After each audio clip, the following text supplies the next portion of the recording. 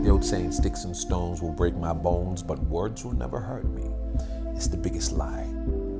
People have been known to be 20, 30, 40 years down the line and still be suffering from words. Hello everyone, thank you so much for joining me today and welcome to the next episode of Influence Me with me, Shani Ryan. With 45% of the world's population now using social media on a daily basis, we are now more and more influenced by the people that we follow. But social media is such a tricky space to figure out what's real and what's in the highlight reel. So I wanted to create this podcast to dig really deep and get to know the people we look up to and get to know the person behind the digital fame. With this podcast, I'm going to introduce you to some incredible people with amazing journeys and stories to share that you can either relate to or be inspired by. Welcome to Influence Me.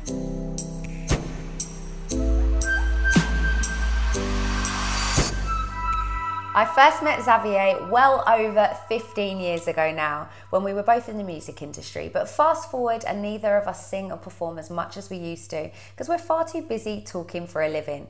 Both of our jobs are now to ask questions. Mine to my guests and him to anyone who truly wants to improve their lives, listen to his words of wisdom and gain perspective.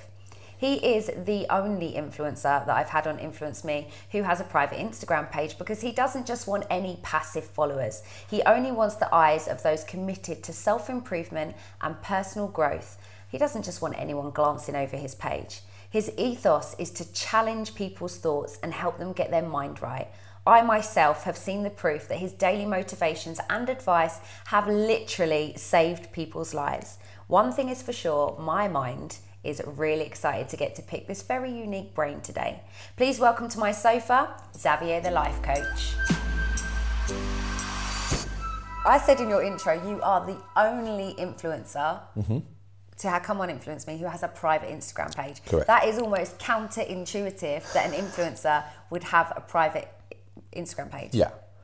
Why is that? And when did you decide, no, let me lock it off? Not just anyone is allowed to see what I'm doing. I need people to be invested enough to hit friend request, so to speak. Yeah.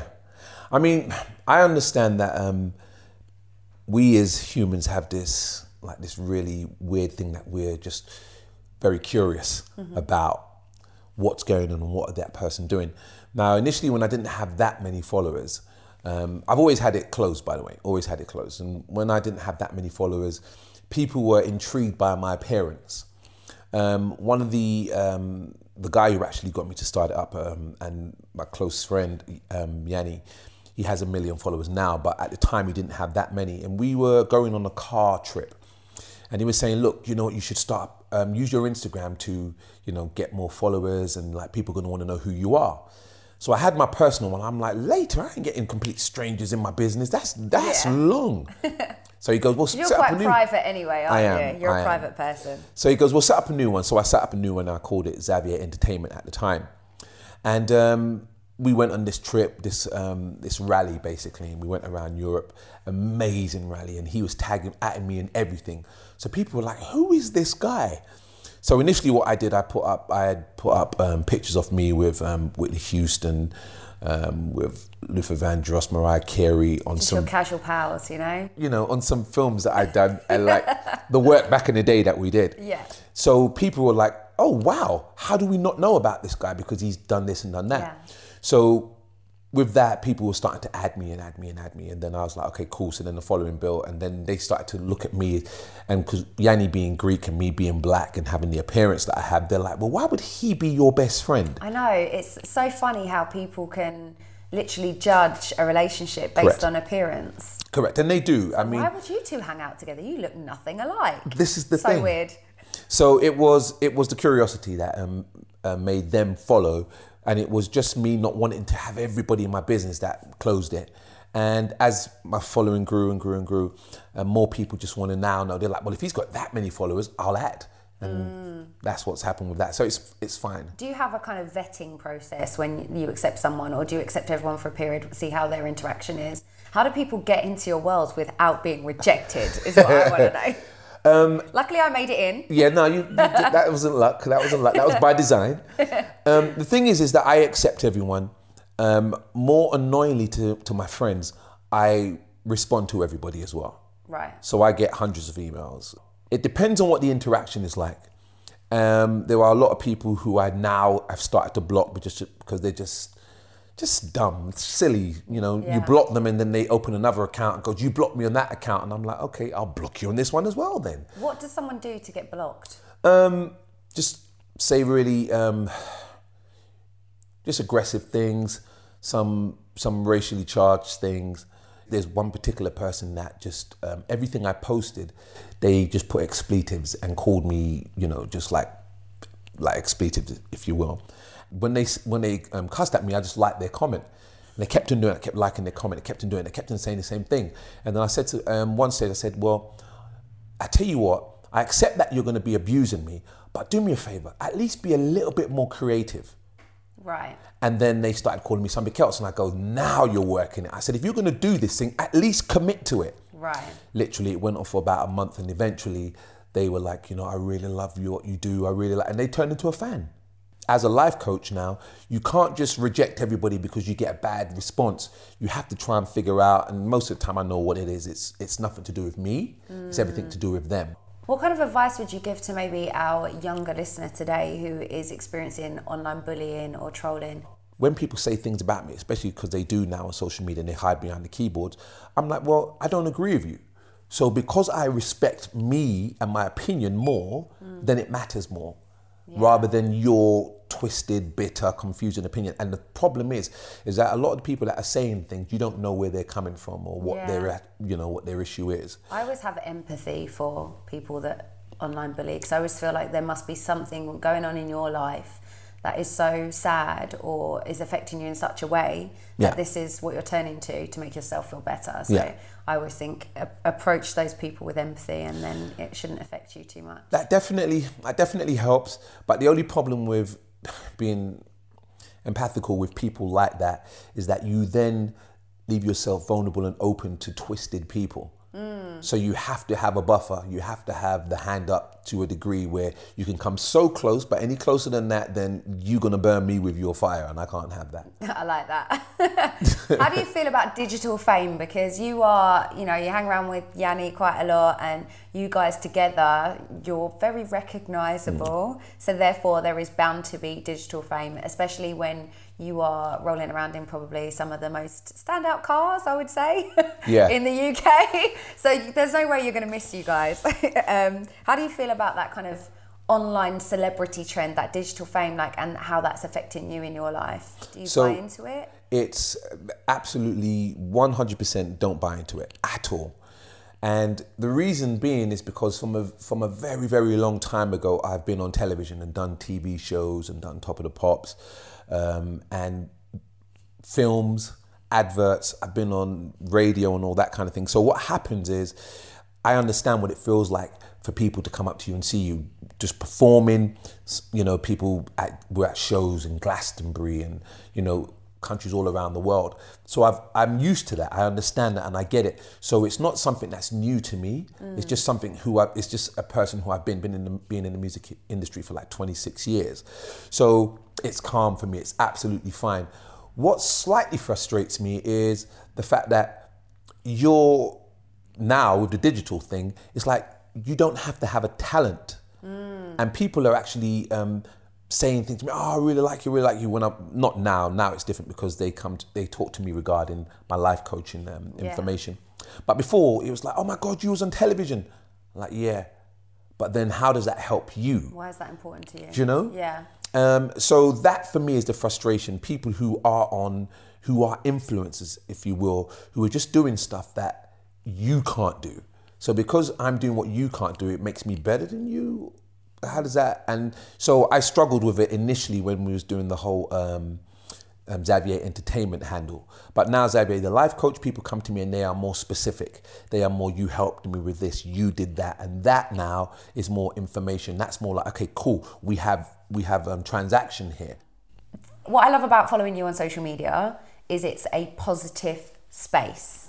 there's a lot of social media that is quite a negative space, and there's a lot out there in the press about how social media is affecting people's mental health and making them feel bad about themselves and all that. You do not agree with that statement. You say that social media is a wonderful place and it's a positive place and you can learn from it.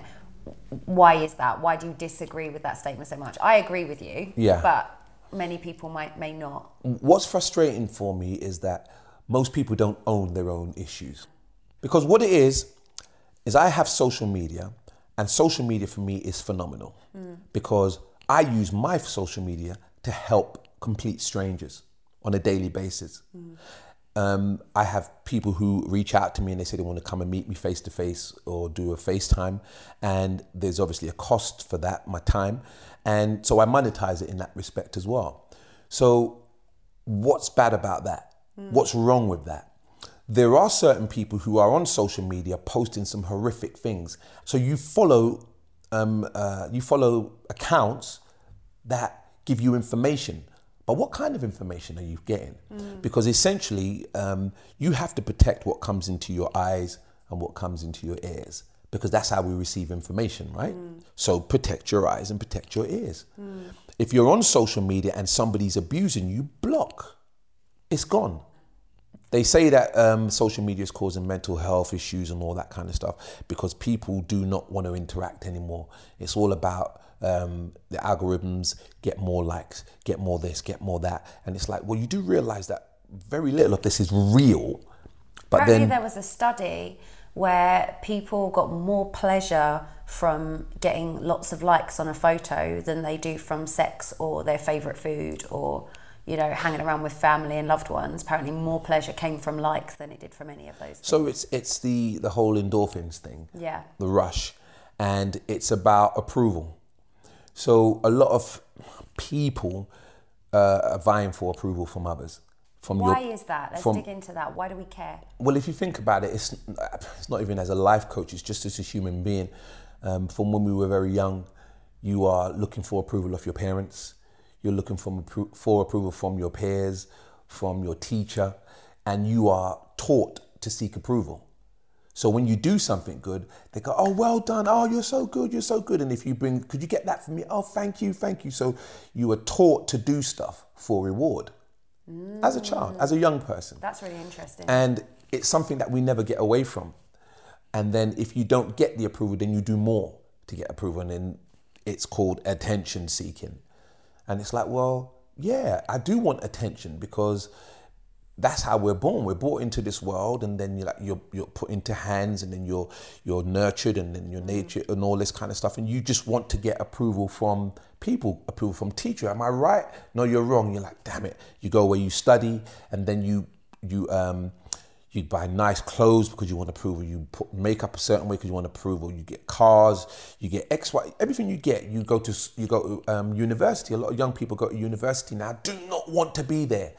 But they're going there because they want the approval of their parents. So they get stuff. There was a young man who I went to school with, and he wasn't smart.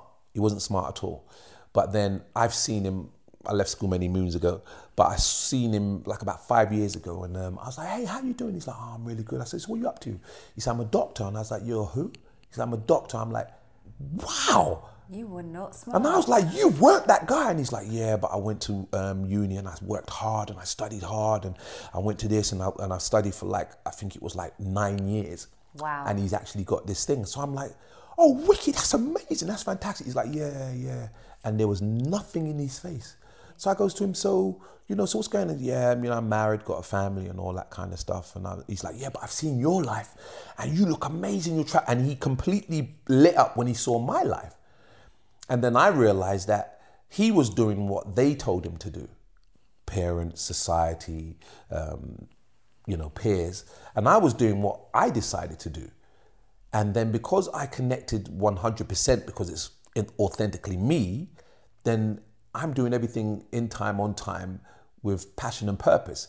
He's doing everything out of sync, out of time, because of duty. Okay, let me be devil's advocate. Go ahead. How does a guy in that situation, who has now probably financial responsibility towards his wife and his kids, and he's got a mortgage and all that stuff. Now, I know that the male suicide rate is really, really high. Correct. And I can imagine and this is me not going off of stats or anything because I haven't got that to hand right now, but I can imagine a huge portion of those people are people in his situation who are just deeply unhappy with the path that they've got, and now they're stuck in that place, or so they feel. If that's your client, how can you help them with that? How do they break out of that set of circumstances? The job varies, but the situation, I guess, and the way that that person feels would be the same. How do they get out of that? Where do you start when you've got all of that pressure? So you go back to a very, very pure and basic place. One of the most important things for people to do is to forgive themselves. Because a lot of people live in regret. And I've said it before, that depression is thinking about something that you can't change, trying to change it, and then having all the emotions attached to the frustration of not being able to change it. That's your definition. That's how I see depression, Okay. Because if you think about it, it's just people replaying images of the past, and it's not good images, it's bad images. It's not happening, it happened. But you're dragging your past into your present, because most people, if you talk to them about something that's happened bad, or some bad occurrence in their past, and they will connect to it right now like it just happened, tears, emotion, frustration, and all that kind of stuff. It makes it very now. So if you can conjure up those, and what it does, it just releases stress hormones into the body. And if you can do that right here, right now, then you will be suffering every time you think about that thing. Now, if that thing happened 20 years ago, for 20 years, you've been thinking about that thing, and you've been having all the stress hormones being released from it into you. And ultimately what happens is that you don't come out of it, and then you get into bad cycles, and then people rely on drugs, alcohol, whatever else. And then it's about taking them out of that. It's about bringing them right into the present. It's about getting them to be appreciative of what's happening, making them understand that your life is not over. And the minute you change your mind, everything changes. And there's nothing as powerful. I mean, I've seen it, and I've seen clients sit down there, and they're looking at me with just like complete, like they just lost misty-eyed. And then I say something, and it's like, and then literally you see them have this epiphany, and everything starts to change. And then I literally lose them and they started to apply my philosophy and my theory to this, and it's like, it works with that. And then you see them start to do this whole thing, and it's like, oh my God. And I'm like, you ready now? You ready now? They're like, yes, yes, yes. And then they start coming out of it, and then you start asking them questions, and it's like that Neo moment in the Matrix when Neo realizes he's the one, and then he's doing all these things, and then the X's and O's starts falling, and you start picking the bullets out, and you're like, no, you no longer have control over my mind, because my mind is right. I control my thoughts. And the minute you have that epiphany, it's difficult for you to not know that. But the only thing, not the only thing, but the thing that drags you back out of that is your old routine.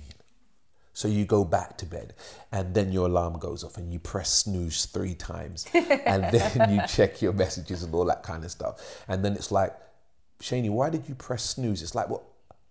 It's like, oh, okay. And there's a gentleman that I so admire, and he says that what happens is that your body now becomes your mind. Your body does things, and your mind doesn't think about it. There's times when you've driven from one place to another place, and you've probably driven for like 20 minutes. And if I stopped you in your car and go, stop, and you went out, and I goes, what happened for the last 20 minutes? You'll be like, I have no idea. I've got no clue. So I go, so how did you get here? Because the body's taking control. The mind's not even engaged. The mind is switched off and gone somewhere else, and your body just does stuff naturally. Whereas if you're here and you're present, then you can tell me everything that happened. You can tell me what's walking past, because you're present in the moment. And that's what I'm trying to get people to do. Be aware of your now. Be aware of your mind, and let your mind control your body, and not your body control your mind because of routines. Yeah, that's really interesting, because I would say that I am terrible at living in the present. I'm always thinking about the next thing. And I think also what can happen in that situation is you end up not realizing how great some of your circumstances have been, or how great some of your achievements have been. Like, obviously me and you have known each other for a long time throughout the industry and stuff, and there's huge portions of being on tour, even having amazing experiences, going to beautiful places, that I don't really think I got to enjoy because I wasn't really present in the moment. Right. I was thinking about the next thing, the next job, the next moment, what I've got to do when I get home. Being in the present, I think, is the anchor for joy. Yeah. Because if you're not present, how can you experience active joy in the things that you're achieving and the things that you're doing? You're kind of missing the good part. You're absolutely focusing on the next part. So what you're doing is that you're living in the past and then you're living in the future. And what I call it is delayed gratification. So when I get this, then I will celebrate. When I achieve that, then I will celebrate. Constantly people are looking for the whys of life and how of life. And then when you're doing that, then you're living in the future. And then at no point are you living in the present. There's been times when I've been on stage, and I remember 1994 Glastonbury, Oasis was on the other stage, and I was on one of the big sound stage. We had 10,000 people, and it was overspill from the people that couldn't get to the Oasis stage, and they were all like in front of me. I was singing with a band called James Taylor Quartet, and we have this part in the actual show where they walk off stage and I'm on the stage by myself doing this crowd participation thing. And then I goes to them, listen, in years to come, my grandchildren will never believe that I've actually been able to do this. So I goes, please indulge me, allow me to take a picture. So I ran off stage, grabbed the camera and took a picture. I still have it to this day. Took a picture like that. Just took like 4 pictures of all the people just throwing their hands up in the air like that. And it was because I was present in the moment. And that, I mean, it was old school pictures like... Yeah, I was going to say, there's no iPhone 11 there. No. And it was because I was present, and that will forever live with me. And it was always a thing where I was just like, I want to absorb the taste, the smell, the sound, the whatever, and just to make it all just soak into my senses. So important. Very few people do it. That is important. And what's also important is going back to the bit that we were talking about before with the guy and the job that he was unhappy in. You were that guy. Yeah. So you're speaking from experience there. You were an engineer, right? Correct. Before you went into music. Yeah. And then from music, you've gone into this. Being an engineer, how did you end up getting into that when it was something you didn't want to do necessarily? And then what was your process of stepping out of? Because what I really want to focus on with you as well in this conversation is how people can like literally today, without having to sit down, and because you quite openly give information away for free on your page, so it's not like we're trying to sell your services without a paycheck. You do that anyway. Correct. How can somebody today have that wake up moment because they've not got you face to face walking them through it? You've done it yourself. What was your wake up moment when you kind of went, wait, I don't want to be an engineer. I want to make music. I want to sing. I want to perform. Yeah. And what was your steps before you were this far down the line in your knowledge? Take yourself back to. So I was to pre-Xavier the life coach. Yeah, I was 21 at the time, and I had a job as electronic engineer. Yeah. And I was servicing, maintaining, and installing X-ray machines. I cannot imagine you doing that job. I mean, I was so good at it. When I say I was so good at it, it was something that I had to do just because it was impressive to my family and friends. So I was installing X-ray machines, working in MRI, magnetic resonance imaging. And I was doing that all the time, and then, did jobs in surveillance equipment and whatever else. And I remember being on the London Underground. We used to put the cameras in and service the cameras during the night hours. And I remember being on the Underground, walking through these tunnels to go to these operation rooms in these downstairs tunnels, and the acoustics underneath there were just amazing. I can imagine. And I would be singing, and people would be coming to find me, and they're like, "Oh my God, you should be a singer," and all that kind of stuff. I was like, whatever. Got made redundant from that job. I didn't know what I wanted to do. So what I keep saying to people, you don't have to know what you want to do to get the answer. Sometimes that's interesting. Sometimes it's what you just know that you don't want to do. So it's what not. If you've got a list of 50 things you don't want to do, but you can't find the one? Because a lot of people do walk around going, but I don't have a passion. I don't know what I want to be. I don't know what job I want to do. A lot of people do feel like that. You and I are blessed that we have always had kind of, to an extent, that innate drive to perform, which I think tells you what you want to do. Yeah. A lot of people don't have that. How do they find it? A lot of people are very confused about their signals that are coming in to their head. So They want to try this, I want to try that, I want to try this, I want to try that. And then in that, it's like, what are you gathering? What information are you actually gathering? So most people try to do what everybody else does. A guy messaged me and he said to me, one of the followers, he's go, I just done a Google search and look at the algorithms, and life coach has been searched like X amount of thousands of time, and it spiked. I'm not saying it was because of me, but I know that I went aggressively last year about just saying I'm a life coach and whatnot. And it was one of these things where I was saying, and then all of a sudden all these people message me, I want to become a life coach. I talk how you talk, I say what you say, I do what you do, and all this kind of stuff. And these people are like 21. I'm a grown man. And I'm saying, why would you want to be a life coach? Because I've done this and because I've gone through that. And I'm like, okay, cool. But you haven't overcome it. You're going through it. You're dealing with it. You can relate to women who've been raped, women who've been abused, guys who've been suffering from mental health. You can relate to them, but you're still in there. So how can you bring somebody out of something that you're still in? The issue with a lot of people not being able to find what they want to do is that they don't still themselves. And when you won yourself, because even when I left the engineering thing, my friends were saying, so what are you going to do? And I said, I don't know. I don't know what I'm going to do, but I know I am not going to go back into working normal jobs. Literally hung out for a year, travelled for a year around Great Britain, Wales, Scotland, Ireland, Northern Ireland, and just had a really, really freeing experience, as it were. One day, a friend came up to me. She's like, what are you doing, Zab? Nothing. You want to come to the studio? Yeah, because we used to sing in church together. Went to the studio. There was a guy that didn't turn up. The girl, it was a band called New Colours. So the producer was like, do you know what? Don't worry about it. She goes, cool, Zav will sing. So I was like, yeah, cool. So I went to the booth, sang, was in there for about an hour singing, came out and she goes, Zav, you need to sign this form. And I goes, form for what? She goes, just to get paid. And them days, West Indian parents were like, be careful what you sign because you might be signing your life away. Yeah. So I was like, no, I ain't signing no form. She's like, baby, you need to get paid for this. I goes, no, you're my brethren, innit? It's cool.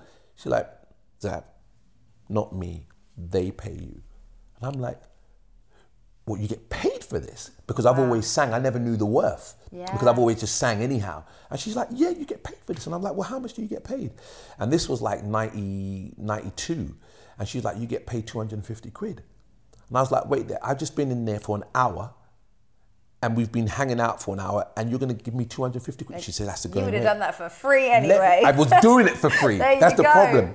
So then I was like, how can I get more of this? And she said, I'll speak to people. And then that was it.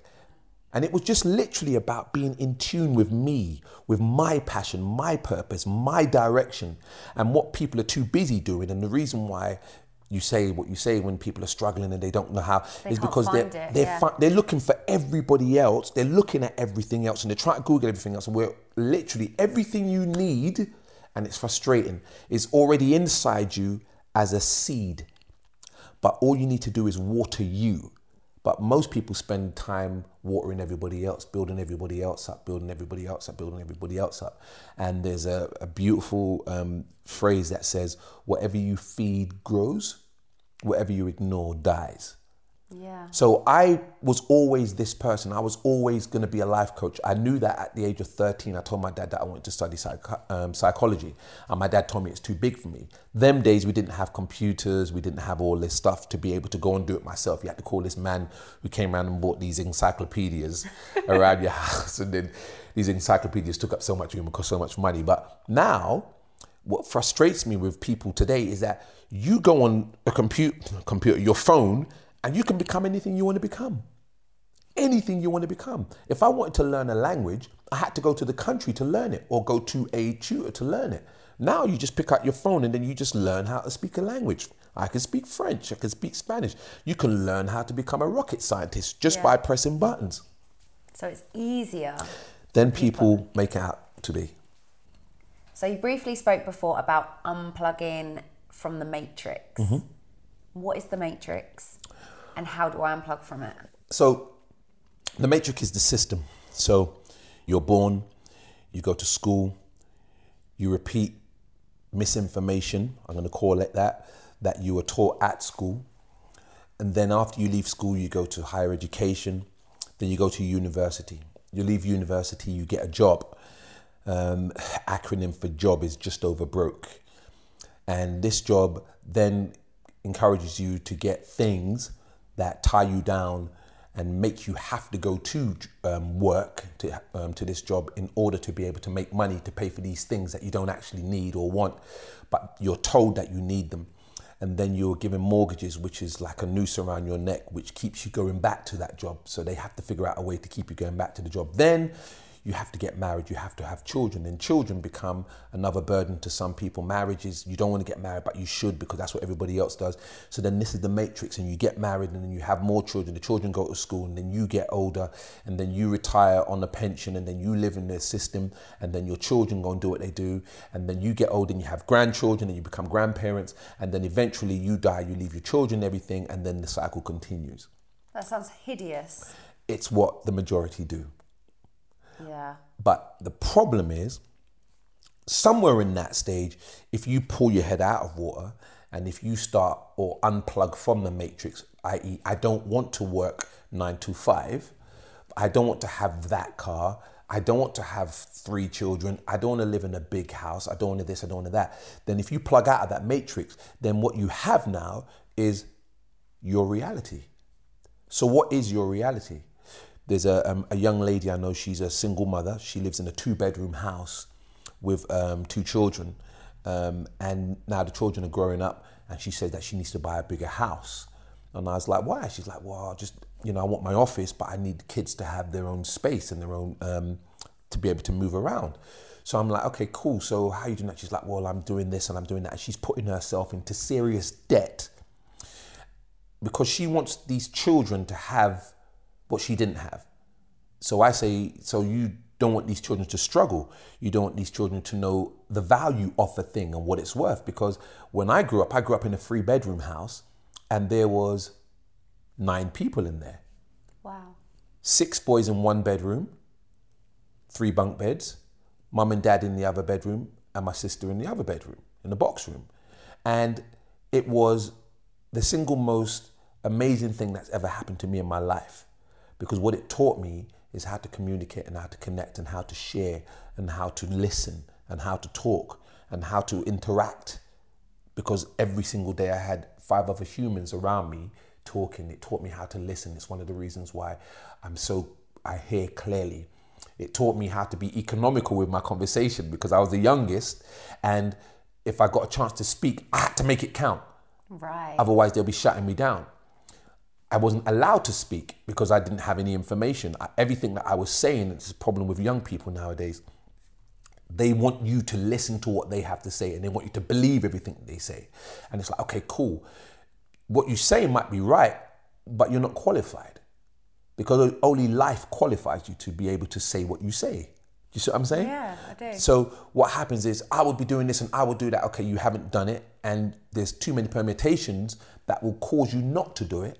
Because I can put a ball down and I can ping that ball into the goal and I can hit it in the goal every single time.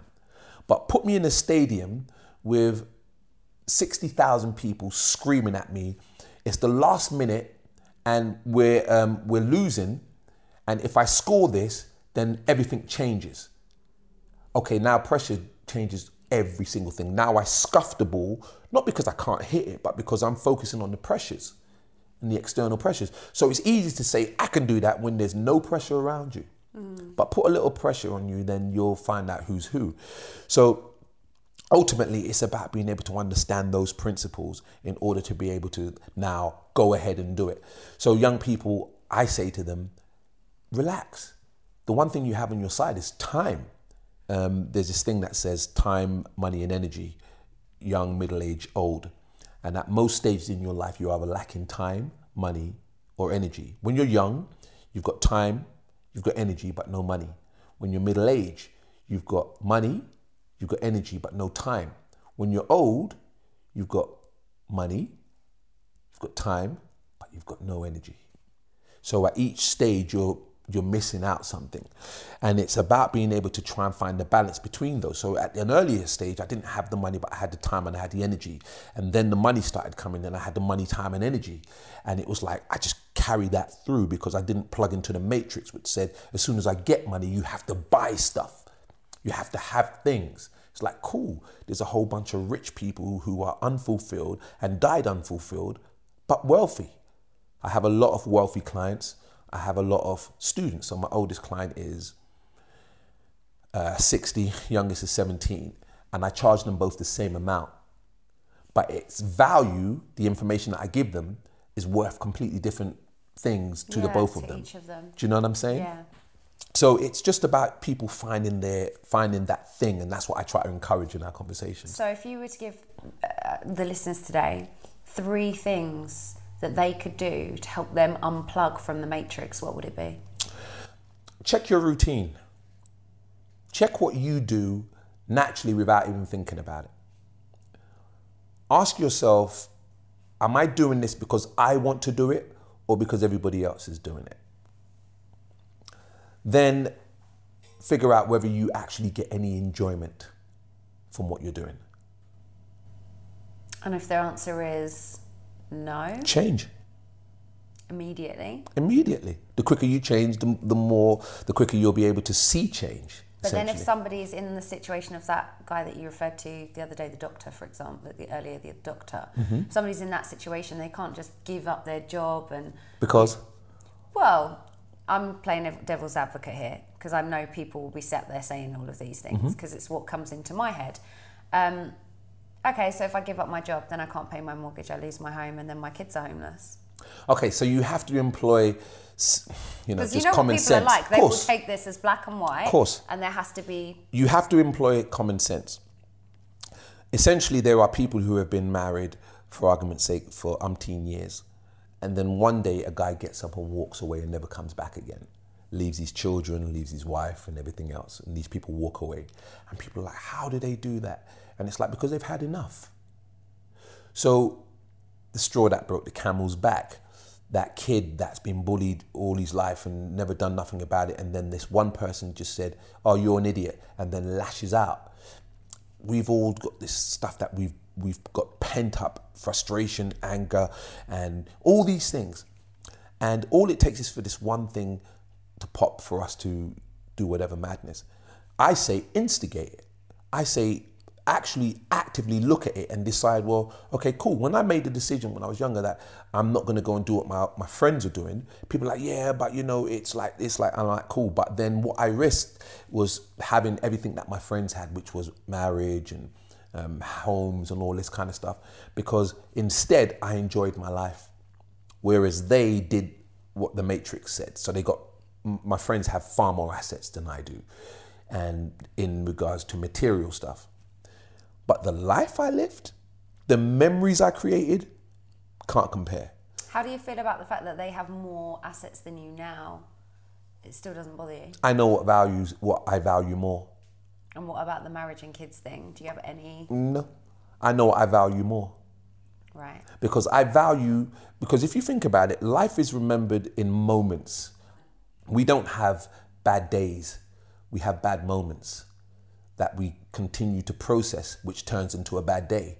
So the moment happens, and then because we keep recycling it and keep repeating it and keep regurgitating it, then it turns into a day's worth of bad thoughts that you've just spiraled.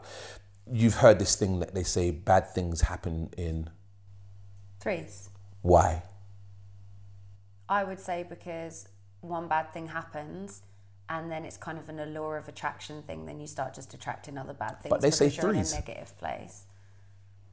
Don't know why threes. So it was somebody that said something really bad that everybody just jumped on board of. Nobody questioned it.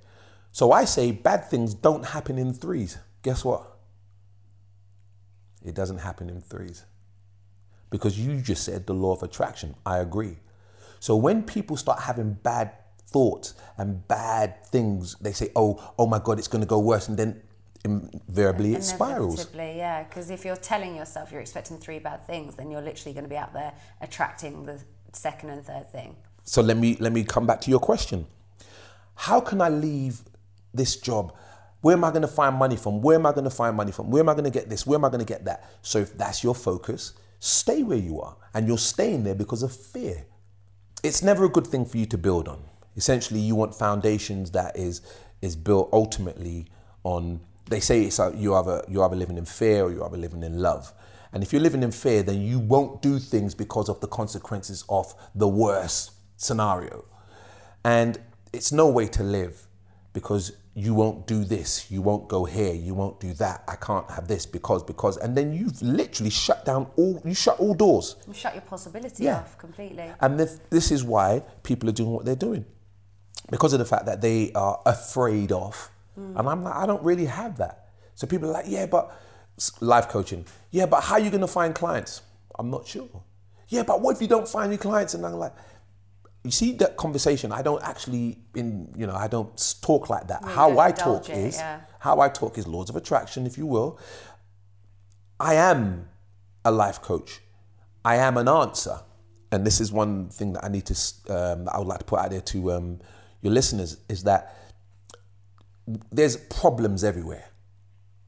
People are looking for solutions. There's questions constantly. People are looking for answers.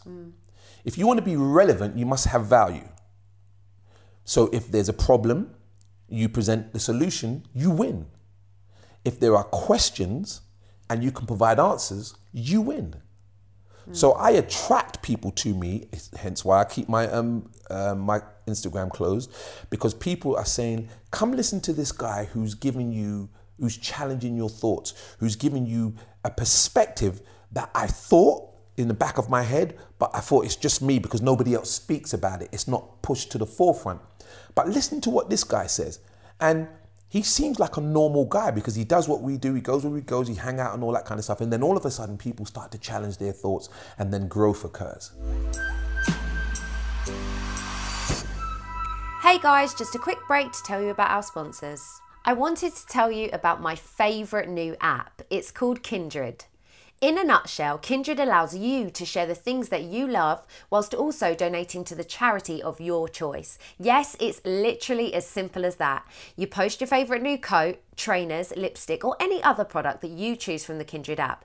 Then you make a genuine recommendation to your followers, and a percentage of every sale goes to your favourite charity. And if that wasn't good enough, a percentage of the sale also goes directly to you too. But if you're feeling super flush, you can always choose to give all of your commission away. You can download the app at www.kindred.co. That's www.kindred.co. Kindred. Share what you love. You use the word value a lot. But you use it in kind of different capacities. What does the word value mean to you? It's more about worth, your worth. And if you know your worth or your value, then you won't just give it away cheaply. Aha. Do you see what I mean? Yeah, I do. So a lot of people give away, a lot of people don't know their value. They don't know their worth. Is that because they're looking for it from external places? You know, like we were saying about... Correct.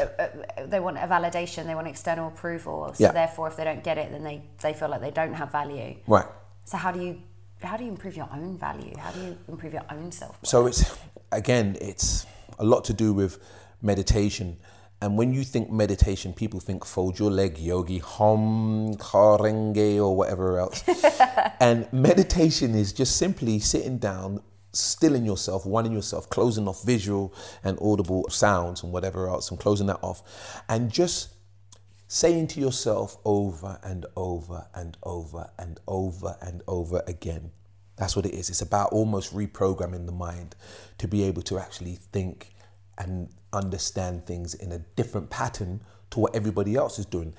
I walk down a road that everybody walks opposite. I walk against the grain. So people go to me, oh, why don't your beard, that colour, it looks really, it makes you look older and blah, blah, blah. And I go to them, yeah. They go, yeah, but why don't you shave it off because then you look much younger. So I don't have a problem with looking old. And their face is like, but everybody wants to look young. I go, I know, but I don't. So does that make me weird? Or does that make me different? Because I don't care about those types of things. My friends, we have this little bit of a banter where they keep saying, Zav, why don't you wear skinny jeans and all this kind of stuff? And I'm like, it's not age appropriate, number one. But we just having banter, and they go, you like these big jeans? And I'm like, yeah, I like what I like. The trend now is skinny jeans. But then that putting your hands in pocket. Where am I going to hold my stuff? And I said, it's not practical. That's why I don't wear it. That's why I don't do it.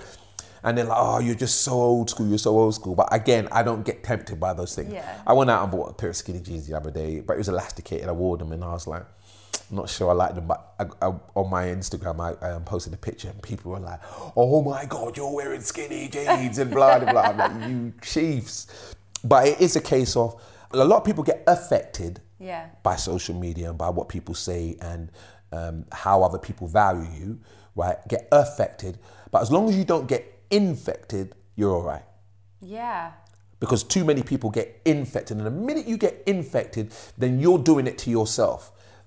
Affected is somebody saying something to you. Infected is you saying it to yourself. And I say to them, you've got to, you know, just put barriers up and protect you.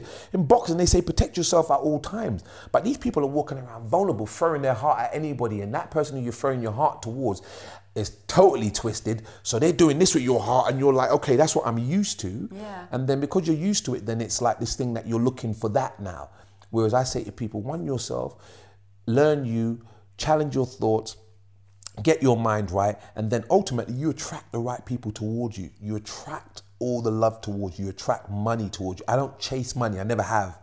Money's not an issue to me, but I know that in my spirit and in my heart, I'm a multi-millionaire. So I walk around like I am, and people look at me and say, and I'm like, don't worry about it, man.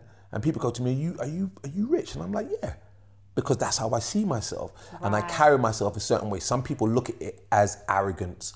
Some people look at my Instagram and I've got people who are wealthy and they go, bro, I look at your Instagram and you're just so positive and you're just so happy. And I think to myself, you know, I've got millions, but I look at you and I think to myself, why am I not Xavier happy? Yeah. And I'm like, because your happiness is based on different things than mine is. So people work all their life, like I said, the matrix, and then you end up at 40, 50, and you're a multi-millionaire. You got several businesses, you got homes everywhere, your children in private school, your wife doesn't want it for anything. She runs around, got her own 4x4, and she's got your credit card, and she spends £5,000 a month allowance and all that kind of stuff. And then you sit back and look at it and you think to yourself, I've got everything, but why am I still unhappy?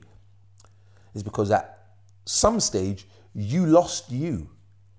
Right. And you became dad, you became husband, you became provider, you became mum, you became grandma, you became work colleague. But then at what stage were you Shani? Were you Xavier? Because now you'd identify yourself and you actually see yourself as all these titles and not you. So then whatever you feed grows. You as a mum grow, you as a dad grow, you as a wife grow. But at what stage do you feed you? And it's why I say to people constantly, me first. Even in a relationship, even as a parent. Especially. If I'm full, I can pour out into other people. When I'm empty, what am I pouring out? Nothing. I'm pouring out expressions of the thing. So your children, you've given everything to your children. You're empty, you're tired, you're frustrated, you're not fulfilled in what you want to do. You want to go to work, but you can't because these children. And now these children represent frustration, but you still have to love them because they didn't ask to be here. So you go to them and you give them what the signs of, I love you, and you hug them. All right, take care now. See you later. Go and have a good day at school. And then all of a sudden you've gone back to that person. And it's because you don't feed you. Whatever you feed grows, whatever you ignore dies. So then people go throughout life thinking that I can't put myself before the kids because I have to put the kids first. And then they do this thing where couple get together, you make children. Couple ignore each other, pay attention to children. Couple become mummy and daddy, not boyfriend or man and wife, and not themselves. So children get that. And then when you are now sat together, because you don't know who you are and he don't know who he is, you just sat like this, and then the TV becomes your entertainment because it takes away from stuff. And then you've not got your hobbies anymore, you don't see your friends anymore, you don't do this anymore, and you starve you die. Yeah, that's so interesting. And then the relationship with the children grows, but your relationship dies. So I keep saying to couples, this created that. That didn't create this. Right. So why are you ignoring that? So I say, me first. So it's massively important that we see more value in ourselves. Like I keep coming back to that word, because when you see value in yourself, you understand the order of things. I was speaking to a client recently, and he had his whole thing back to front, women as well as men. There's a lot of women that I know that are in their mid-40s now that are in deep regret because they haven't had the family, because they chased the career. Right. And then now they're trying to find a man, and now the man that they're looking for is not their equal, because they spent so much time being in an environment where they are aggressive, and men are your enemy, and men are, you have to beat this man, and now you're trying to be with a guy romantically, but unfortunately you still can't differentiate between man work and man romance, because I'm still used to being the aggressor, and then all of a sudden it's like you're turning your relationship into your business and your business into your relationship. You're not compartmentalizing, and then there's a whole bunch of madness. Men who have been said, I'm going to put my work first because I need to work, because I need to earn money to give to my kids. And it's like, okay, cool. You do know that your children don't want your money.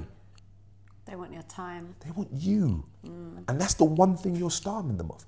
And you're saying to them, I can't because I have to work. Bad information.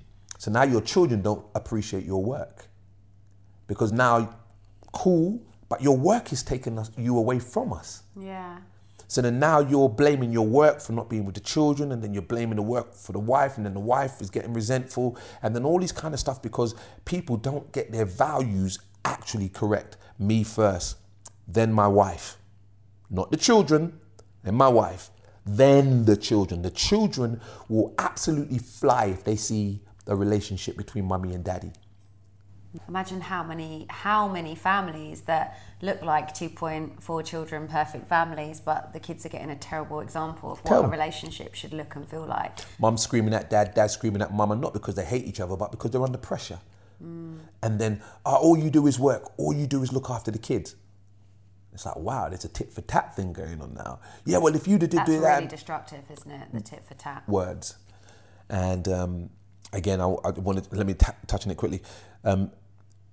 The old saying, sticks and stones will break my bones, but words will never hurt me. It's the biggest lie. Yeah, words do hurt, and for sure. Words, sticks and stones will break your bones, and your bones will repair.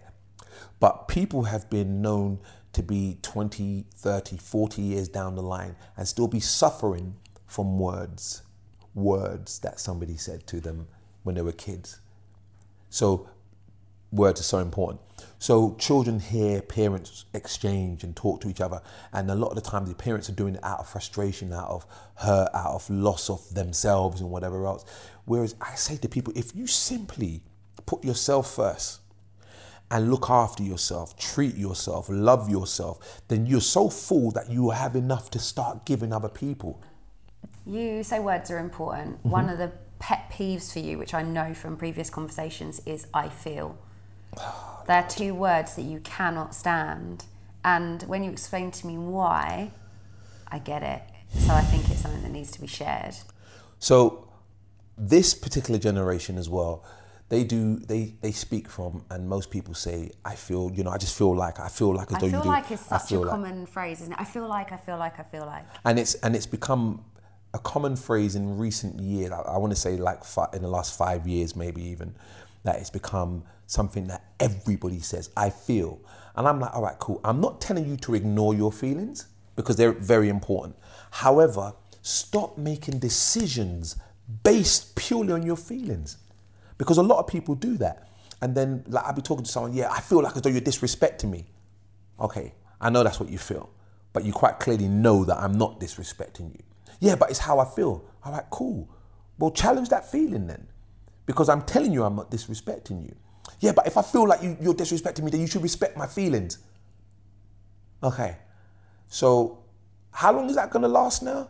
Because your feelings change from moment to moment. If I came in here now and it was cold, I would feel cold. You turn the heating up, I feel warm. I want to take off clothes, put on clothes, take off clothes, and that's feelings. If I ask you what 1 + 1 is, and I always keep it this simple, you're going to tell me 2.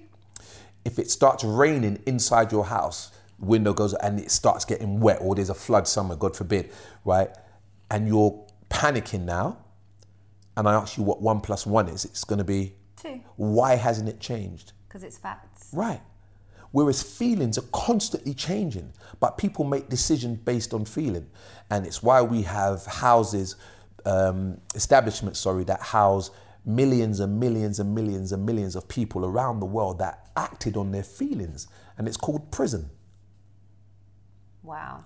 Because if you go into prison and ask people why they're there, they're not there based on something that they know was the right thing to do. Some of them are, there's a small percentage, some will but be. most of them are there because they did something based on how they felt at a particular moment in time. They carried a knife, knowing that if you carried a knife, the potential is blah, blah, blah. They stab a person, that person dies. They didn't think they was gonna die. They're having an argument and this guy's getting on a nerve and they punch the guy falls, hit his head on the ground, which has happened to clients of mine. Hit his head on the ground, dies. Now you're up for a manslaughter charge and you're in prison. Clients of mine who have done robberies and done things who you think to yourself, why did you do it? Oh, because I want to make money. And then you get incarcerated. Now you've got a criminal record, and this little bit of money that you might have got, you now valued nothing. Because I feel. And I say, cool, I hear what you feel. Now tell me what you know. Because what you know is more important to me. Because you know 1 + 1 is 2. Right. That's so powerful. Even though I've heard you say this to me more than once, like every time I hear it, it's still powerful because it just makes complete sense. But we spend too much time in our feelings, and because our feelings are constantly changing, and we're making decisions based on something that's not stable. Then it's crazy. Then every decision that you make from a place of feeling purely, one of my, a person who I look up to, he said it like this: you want feelings in the car, but you don't want feelings driving. Because then feeling is going to be like, when you're in the car and somebody cuts you up and you just feel like going off on them. But it's like, just cool. They just cut you up. They haven't personally abused you, it's just, it could be any car, but you're taking it so personal. I just felt like I saw you're disrespecting mans and I can't have that. And it's like, relax, if you breathe deep and chill, it's gone. Yeah. And then you take that with you. If we were putting that into a situation where, let's go back to the husband and wife situation, because I think a lot of people listening will really take a lot away from that. Yeah. Me first and that everything that we just discussed. You've got husband and wife, they're both under pressure, both stressed in an argument, and they're trying to resolve that argument. That line, I feel like, will be the dominant line. Correct. I guarantee, in that conversation. How do you reframe that conversation, find your resolve, taking I feel out of it and dealing purely on facts with the level of emotions that you would expect in a relationship and an argument, for example? Okay, so I have... just because I wanted some practical kind of takeaway. No, I hear you. I totally hear you. That. So I life coach couples, married couples, and just like boyfriend and girlfriends, if you will, but mainly married couples.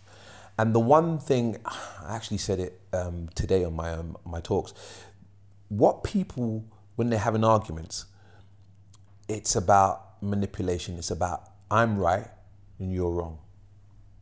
I'm right and you're wrong. And I'm going to say whatever I say in order to prove that I'm right and you're wrong. And in truth, when people are having arguments, he's kind of right, she's kind of right. He's kind of wrong and she's kind of wrong. So I always say this, it's not about wrong and right, even though there is that. And if I'm right and you're wrong, I'm not going to rub that in your face. But I want you to have one thing, and I want to attain one thing, and that's called understanding. Because once you have understanding, then you move forward without the problems. But it's because of the fact that you've got a perception of, he's got a perception of, and then you have no understanding, you have no common ground. And then I feel like as though I feel, and then you're so strongly in your feelings that you do. I mean, people do some heinous things from a place of feelings. And if you know that it's just a feeling, and if you know that I married you, I love you, and not just in words, but in action, then what's the most important thing here is understanding. It's not even about, even when I'm right, I'm not going to rub it in your face. And you're like, yeah, no, you know what, you're right. And I goes, all right, fine. But that was not the goal. The end goal should always be understanding. What I've found with my clients is that a lot of people have their own personal issues. Yeah. And they're projecting that on you. Definitely. So because you're projecting your madness That's onto them. That's in friendships as well, and relationships with your parents, any relationship that you have. Yeah. Relationships, totally. And because you're projecting your madness and your issues and your dramas and your whatever. Okay, let's do it like this. You meet a girl or a guy, and the last relationship had all these kind of like traumatic issues. You're not fully recovered from it, but you just want to be with somebody else. That person starts loving you, but then they say something that last person said. Yeah. And then all of a sudden you've gone straight into your feelings, which takes you back to the emotion, which makes you start thinking, oh my God. And then your barriers go up, and then this person, you start treating that person like that person. It's not the same person. Yeah. But then invariably, if you start treating this person like that person turns into, because you've got your cycle that you're used to, and you bring everything into your cycle because you haven't changed your mind. Because there's a lot of people out there speaking about relationships who will say, I always attract this type of guy. Then you always will. Attract that type of girl. Then you always will. Because it's, again, law of attraction, and there's something in you. Life has this thing. Life will teach you the lessons you need to learn in time, on time. Because I said, because people in time and on time. There you go. I like that. Give me that line once more. Life will teach Let you the people lessons. sink that one in. Life will teach you the lessons in time and on time.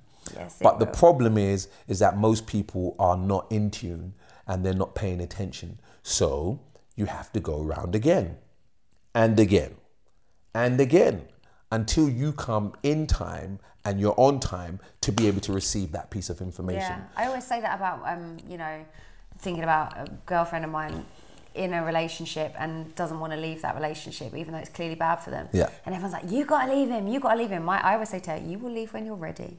When you are good and ready, and not before, and not because anyone told you should. Yeah. When you know that it's the right time for you to leave. And that, I guess, is a... When that happens, let's go into it a little bit. When I sit down and women talk to me about relationships, the one thing that really bugs them is that when I talk to them about relationships, I always talk to them about them. And they always say, he did this and he did that and he did this and he did that. I go, cool. He's not here, so I can't really make you right or wrong on that. But what I want to know is what you did. Yeah. I didn't do anything and I didn't do anything. I go, okay, cool. So at what point... that's your problem, first of all. Let's just start with the fact that you don't think you did anything. So I'm like, at what point are you actually in this relationship? Well, he did this. I go, all right, let's do this. Let me do this because you're paying for this consultation. He ain't. And he ain't here. So let's speak about you. What did you do? And the minute you hold somebody accountable and challenge their own thoughts, then it's the breakdown of, oh my days, and I say, this is why. I can pull him out of the equation, but the common denominator will always be you. And then we have that conversation about where the past was, and then we grow out of it. And then now you're aware of what you're doing, what you're saying, what you're thinking, and you're aware of your actions, and you start making conscious, better decisions. Wow. People, you know how many people, you said I was going to say wow a lot in this, actually. I did. And I am. A lot of people will be listening to that going, shit then, what am I doing? You know, accountability. And here's so many people are not accountable for their actions. Here's the worst thing, and here's what people don't realize when you try to hold them accountable. If you are not accountable for your actions, you have no control. So in essence, you've given the control to the other person. And they are your remote, and they turn you off and on, up and down. They flip the channel when they're ready because you've given them all the control. Taking back the control looks like, what have I done? What's my part in this? What's my role in this? How have I made mistakes? And the minute you start doing that, you gain accountability and you gain control over your own crap, as you were.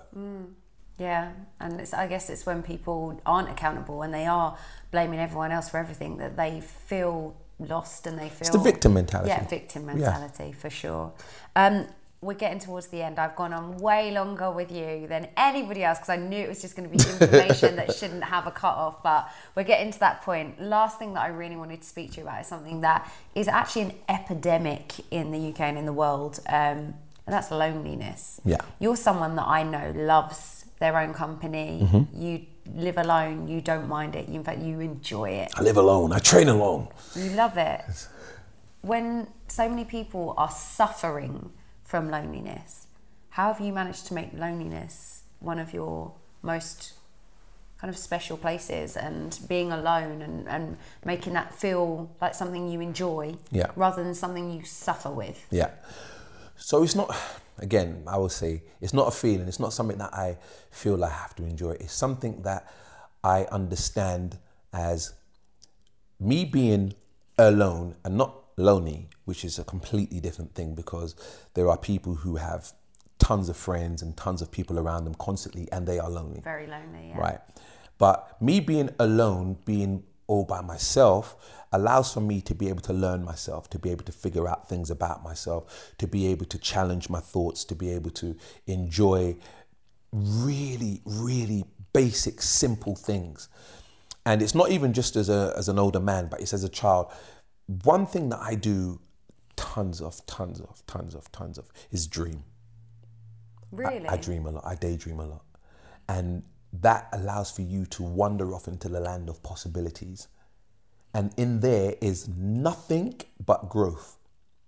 So people are alone and they think about me being alone and what everybody else, social media, he's on holiday, she's on holiday, they're there, they're doing this, they're doing that. And we know what that's about. And that's just about you feeding this thing that makes you feel really bad about yourself, as opposed to they're enjoying their life. You're allowed. I'm enjoying my life. And me being alone allows me to dream. One of the most amazing things that children do when they're young is dream about stuff. And then we drag them out of their dream and pull them into reality. You've got to do this, you've got to get jobs, you've got to get good grades, you've got to this, and they're like, okay. And then now they're forced into a mold that is not natural to them. They're forced into a jacket that's way too short and way too tight, and they can't extend their arms because it's, it doesn't give you no movement. And then you're put in a straight jacket, which is what life does to a lot of people. And then when you're in there, then you feel isolated because you're not doing what you do. Again, it's not being authentically yourself. So then people feel like as though they can't feel like they can't talk to anybody about it because everybody else is doing it. So I just keep it all to myself. And the minute you shut up and internalize is when you're in trouble. Wow. I said wow again. Yeah, because that's the thing, right? Where most people are struggling, and then people have mental health issues because, some people actually really do have mental health issues, and I will not rubbish that on any level. And there's a chemical imbalance that occurs in your brain that doesn't allow for you to function properly, schizophrenia and all these types of things. And there is medication for that, there is means of that. But there are some people who kind of like spiral into this abyss because of, again, and I say it to constantly, people come to me and I'd like to know about, what happens in these sessions. And I go, it's so simple, and I'm not going to complicate it, but you need to listen to me when I say this. How do it work? I challenge your thoughts. So what does challenging your thoughts do? Get your mind right. But how do you get my mind right? By challenging your thoughts. And then how do you challenge my thoughts?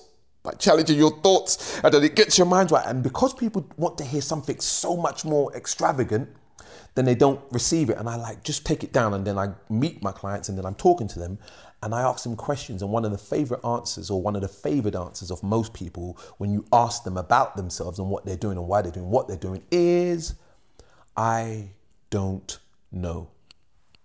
And I've spoken to grown academics, business owners, really smart children, like geniuses, pretty much. And I've said to them, do me a favor. For the duration of this conversation, do not say, I don't know. And they're like, all right, cool. So I said, so why do you do that? I don't know. And then literally they hear themselves, and I go, what's wrong with you? And they're like, I can't believe that, because they don't challenge their thoughts. There's never a time when they really have anybody say to them, why did you do what you just did? Because when I ask most people, who are you accountable to? Most people say, no one. So if you're not accountable to no one, at what stage do you take account? The answer is, we don't. Wow. So your account... And that's why they pay you the big bucks. Well, not big bucks, well, but yeah. not enough by the sounds of things. So your account is all out of sync. And then what happens is XTLC, Xavier the Life Coach, or if you want to relate it differently, HMRC, do a... you like that one? I got that one. HMRC... That could have gone over my head, but trust it didn't. me, HMRC says, I want to see your accounts. And you're like, And you know, HMRC are stringent. And then people start looking at the accounts, and I start making you take account for what you do. And then it's like, Then I ask you 1+1 questions and you can't answer me. And what I don't know actually means is I haven't thought about it. Yeah, that's what it translates to. Correct. And because you haven't thought about it, then it does what it does. You have no control over it. You have no way of making it do what you want it to do, because you spent no time with it, nurturing it, taking care of it. And bringing it back to the world of social media, I feel like people don't know because they haven't thought about it, because people spend a lot of time aimlessly doing stuff that's really not that important and not being comfortable spending time alone. None of it's within their passion, none of it's within their purpose. It's just a remit that everybody else adheres to, that they do the same with. Thank you so much. You're more than welcome, man. Thank you for having me. That was incredible. I mean, my mind is blown. This episode is the one that I said wow the most in. And I also really feel like I am going to be listening to this time and time again as a listener, as well as being the person that put this podcast together. This is what I love about making this podcast. Every single conversation that I have and have had is a blessing to me, but also a blessing because I am lucky enough to be able to share with you these unique, amazing, incredible people that I'm bringing onto this podcast. And today we've had another viewpoint, a new perspective, and this guy you should definitely be following on social media if you want a positive impact on your world on a daily basis. Check in on his stories. Thousands of people do so. He also aims to reply to every single message that he gets. So follow, connect, and I encourage you to make sure that your social media is the most positive place that it can be. If this episode helped you in any way, or you simply just enjoyed listening, please do subscribe and rate this podcast wherever it is that you listen, so that episodes like this that really help people can reach more people and share wisdom that we have discovered here today. Don't forget to share this with anyone in your life that you feel might benefit from anything that we've spoken about today, because the point is that this podcast can help you, inspire you, or that you can relate to it. If you do follow on social media, make sure that you're following me at Shani_Ryan, and check back in 2 weeks when we've got our next episode. Thanks for listening. I just wanted to say a mega thank you to our sponsors today, Kindred. Share what you love. Influence Me was written and presented by me, Shani Ryan, and produced and edited by Dawn Kelly for Birdline Media. Follow them at Birdline Media and follow me on Instagram at Shani_Ryan. Our theme music is by Jaylee Music, and if you liked today's show, be sure to rate us wherever you listen to your favourite podcasts. Thanks for listening, and see you in 2 weeks when you can catch my next special guest.